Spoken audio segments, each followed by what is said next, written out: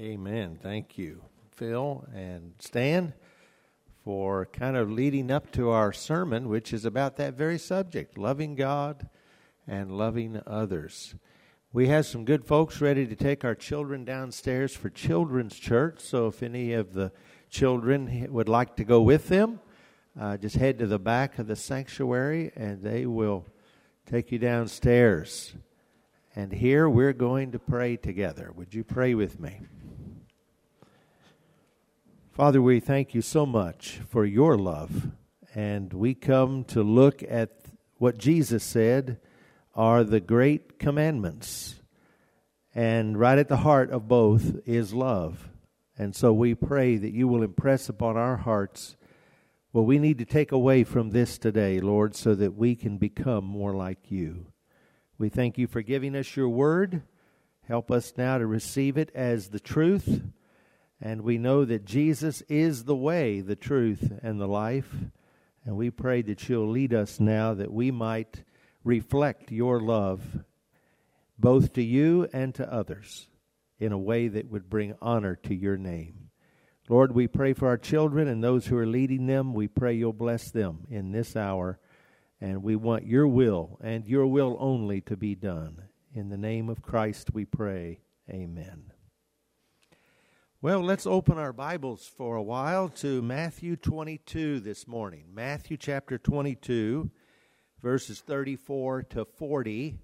And we see and experience an account of Jesus talking with some religious leaders who didn't have the best of intentions, but they really gave him a platform, an opportunity for Jesus to tell us what are the two great commandments and what significance that should have in our lives.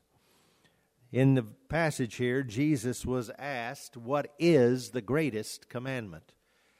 And he answers, I don't think he answered the way they expected him to, as he often did, but he certainly gives us clear direction that shows us who God is and who he wants us to be. Look at Matthew 22, beginning at verse 34. It says, "But when the Pharisees heard that he had silenced the Sadducees, they gathered together. Then one of them, a lawyer, asked him a question, testing him, and saying, 'Teacher, which is the great commandment in the law?'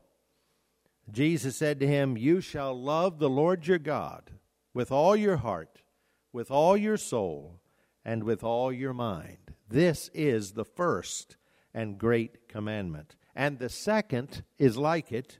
You shall love your neighbor as yourself. On these two commandments hang all the law and the prophets.'" Now, the setting is important to get here. This is coming at the end of a series of attempts by the religious leaders of Israel to entrap Jesus. And, you know, it's shocking because we think, well, they were the religious leaders. Surely they loved Jesus, didn't they? No, actually they didn't. The religious leadership were threatened by Jesus. They had built up an entire industry in which they controlled the people, profited from the people. And when Jesus came saying things that were clearly biblical from the Old Testament, it did not jive with what they wanted to hear. And their position, their power, their money, their livelihood, they felt was threatened. And so we find all through the Gospels, they repeatedly came to Jesus trying to find a way to get him to say something or do something that they could use against him. I mean, from the time he started, they were out to get him. They didn't have to hear much of what Jesus said or what the people who loved Jesus were saying about him. It didn't take much before they decided they were going to bring him down any way they could. That's kind of human nature, isn't it? We see that story repeated over and over again down through history. We see it in our own lives sometimes. And Jesus, God himself, came into the very midst of the religious crowd that had memorized most of the Old Testament, and there was the Messiah that they had prayed for and hoped for and waited for. There he was right in front of them, and they hated him. And they were trying to find a way to trap him. He'd already answered several questions. The Sadducees asked him about the resurrection, and these were things that they debated, these religious people, these religious leaders. They debated these questions repeatedly down through decades and centuries even. And so they would ask these questions that really had no answers from a human standpoint, and they were trying to get Jesus to say something that would alienate a large number of people. So it was one of those situations where no matter what Jesus answered, it was going to be bad. That's the kind of situation they were trying to put him in. So here we find one of those questions. One of the scribes, it says he was a lawyer of the Pharisees. You had the Pharisees, they were like the conservatives. The Sadducees, they were like the liberals. And then you had the scribes, which were kind of the lawyers of the religious leaders. And one of these lawyers asked him a question. Teacher, which is the great commandment in the law? Now you can see where that would be problematic, right? If you pick one commandment, and I think they were probably thinking the 10 Commandments, you pick one of the commandments over all the others, then they can attack you for, well, why did you pick that one and not this one? And so it was a trap. But Jesus didn't answer the way they expected. He didn't even talk about one of the 10 Commandments. He goes to the very heart of the law and the prophets. And he brings forward for us what is at the very center of what it means to love God, to know God. And they had lost the love that God always intended to be at the very forefront of our relationship with him. Really, without love, there is no relationship with God or with people. And so Jesus here brings that to the forefront. And he answers very directly in verse 37, you shall love the Lord your God with all your heart, with all your soul, and with all your mind. This is the first and great commandment. Now, they would have immediately known he was essentially quoting from Deuteronomy chapter 6, verses 4 through 9. You might mark that in your notes or in your Bible. That is called the Shema. And that was the passage that the people of Israel would memorize among many others, but that was one of the main ones. Hear, O Israel, the Lord our God, the Lord is one. And then verse 5 of Deuteronomy 6, you shall love the Lord your God with all your heart and with all your soul and with all your might. These words which I am commanding you today shall be on your heart. You shall teach them diligently to your sons, and shall talk of them when you sit in your house, and when you walk by the way, and when you lie down, and when you rise up. You shall bind them as a sign on your hand, and they shall be as frontals on your forehead. You shall write them on the doorposts of your house and on your gates. And so Jesus takes from that great passage and he brings that statement, that command forward and says, this is the first and great commandment. You shall love the Lord your God. Now, some people try to take the statements, all your heart and all your soul and all your mind, and then we have in other passages the word strength is added. And they try to make something really major out of the different things, the heart, the soul, the mind, the strength. I think that misses the point. The point is Jesus is saying you shall love God with all of who you are, with everything, holding nothing back.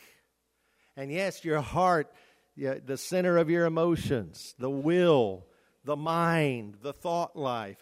You can talk about all of those different aspects, but what Jesus is saying is God should be preeminent in your life. Everything about you should be submitted to the love and will of God.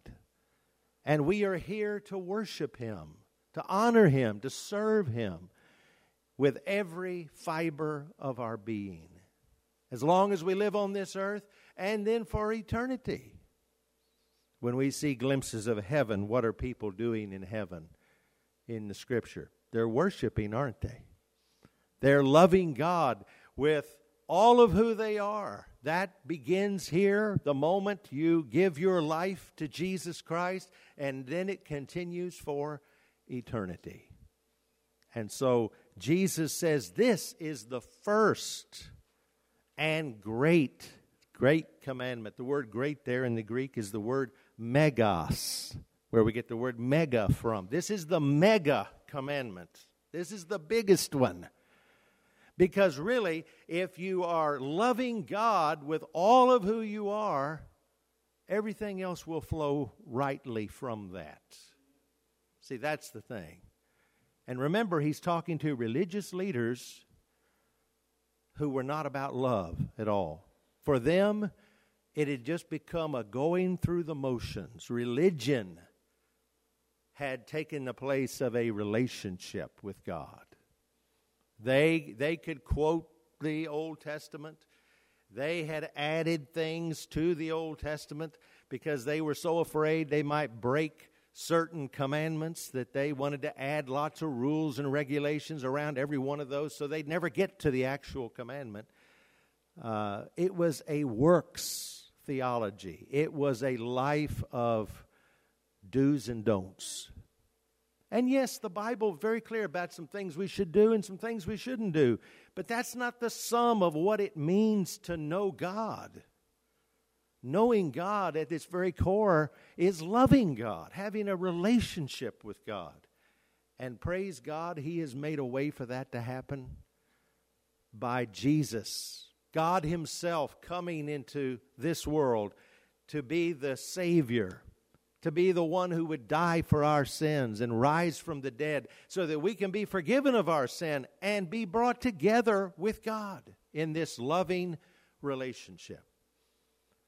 It's now not only possible, it will happen if you receive God's love into your life.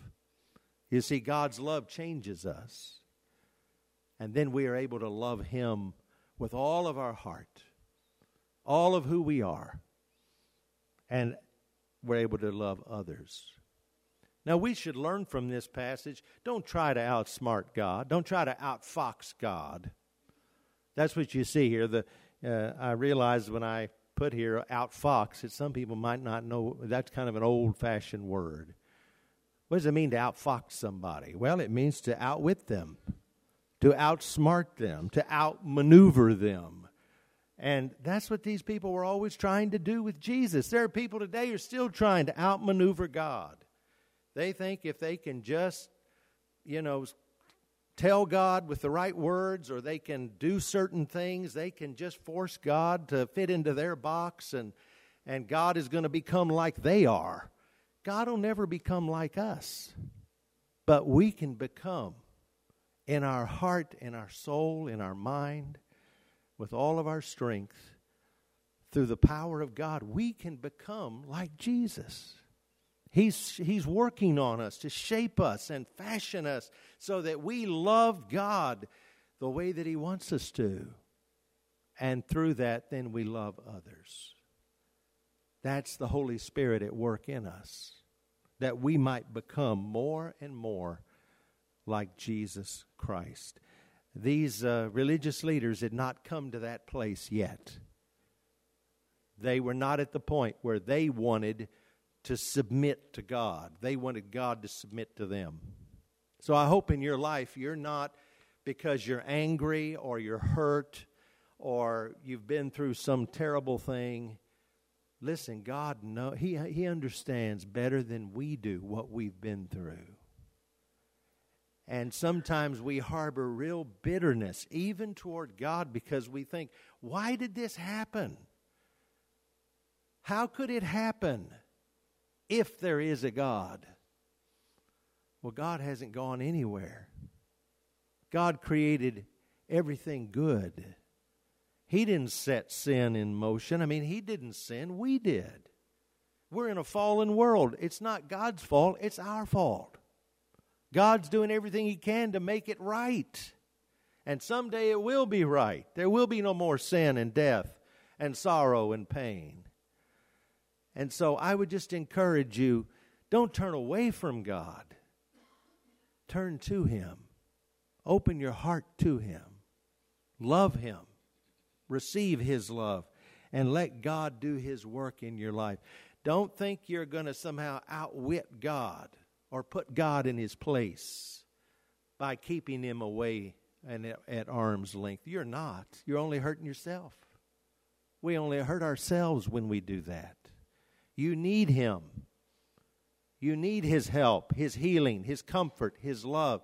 So open yourself to Him. Because Jesus here is saying, love the Lord your God with all of who you are. And that's the beginning of things being right.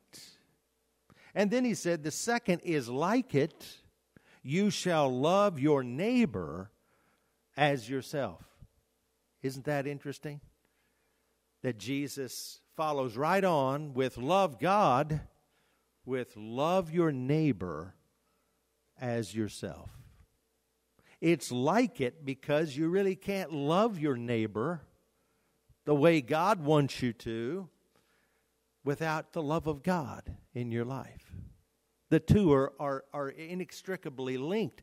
And if we love God with all of who we are, we will love our neighbor, see? The two work together. Sometimes people are very well-meaning and very well-intentioned, and they try to only focus on, I'm going to love other people. I'm going to do everything I can to try to help other people and make other people and their lives better.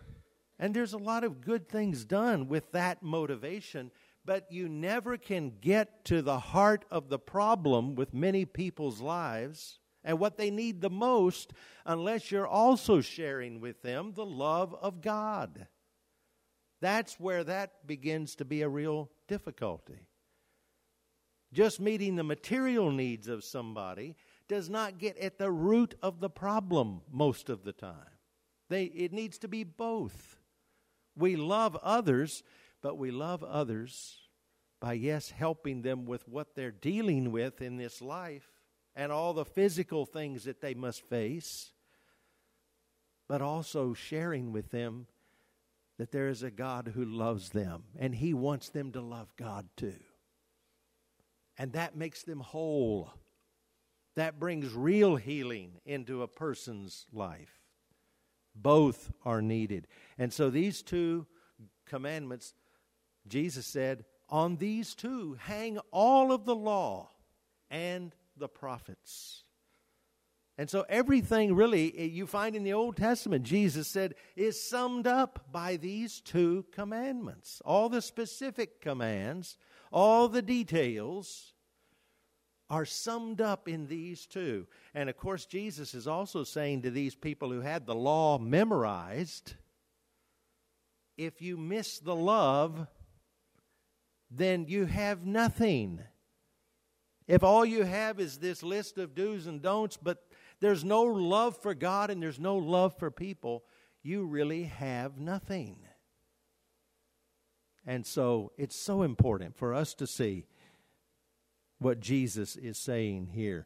Mark 12 is also a passage that has this same account and says things a little bit differently. Verses 32 to 34, the scribe said to him, "Right, teacher, you have truly said that He is one, and there is no one else besides Him, and to love Him with all the heart and with all the understanding and with all the strength, and to love one's neighbor as himself is much more than all the burnt offerings and sacrifices."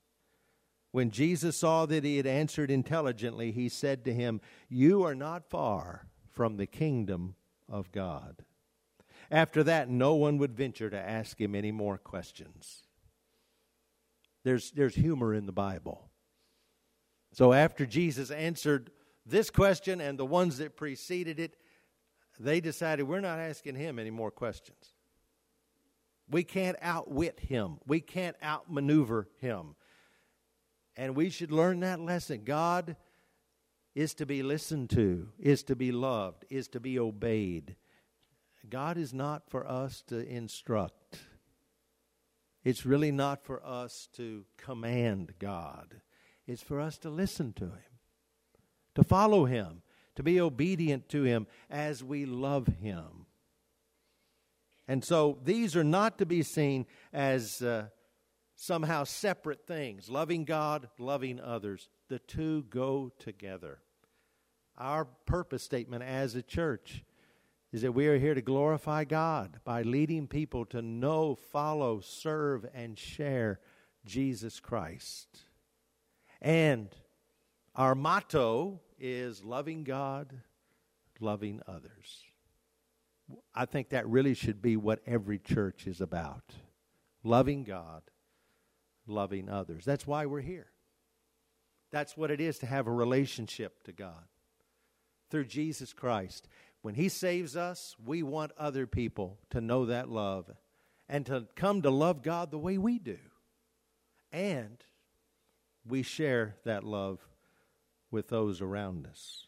Love others as you love yourself. Isn't that interesting? He said it that way.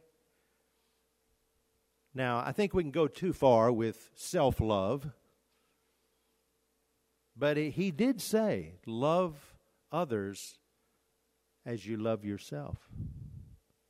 Maybe the reason why there are many people who aren't very nice to other people is because they really don't think much of themselves. When you understand you were made in the image of God and that you're so valuable that Jesus came and died for your sin, then you understand how much God loves us. Not just me, but he loves everyone. He died for all. And that really is the heart of us having an open heart and love for other people. Because when we see other people, we see another person that Jesus died for.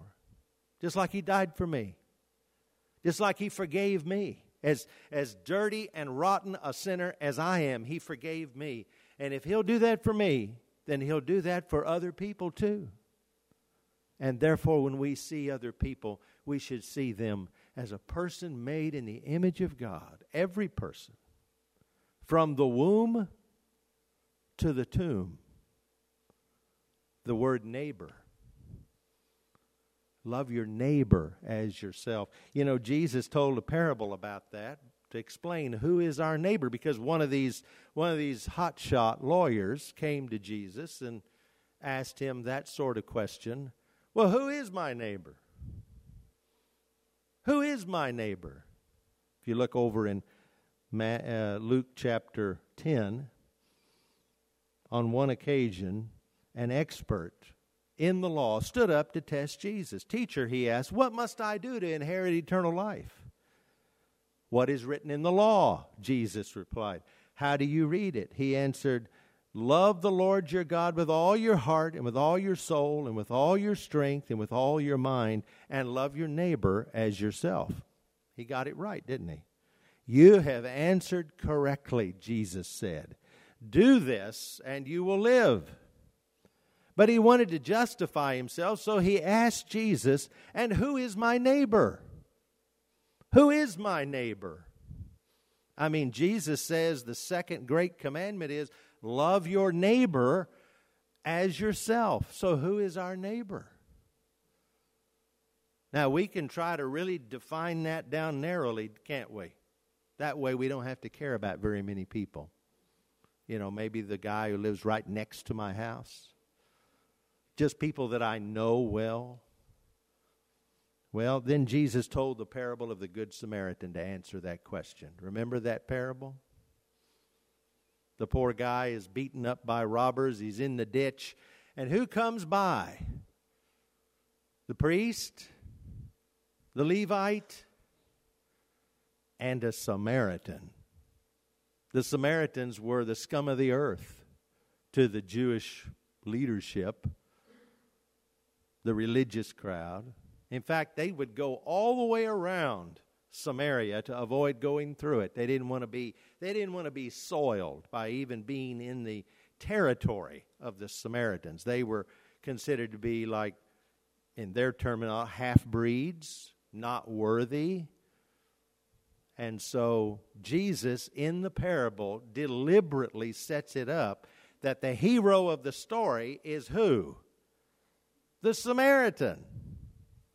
It's not the religious leaders who have the law memorized that stop and help the poor guy in the ditch. It's the Samaritan. And that is to illustrate who is our neighbor. Everyone. Everyone is our neighbor. We have responsibility to do all that we can to help people who are in need, who need the love of God, and they'll experience the love of God through our love for them, first and foremost.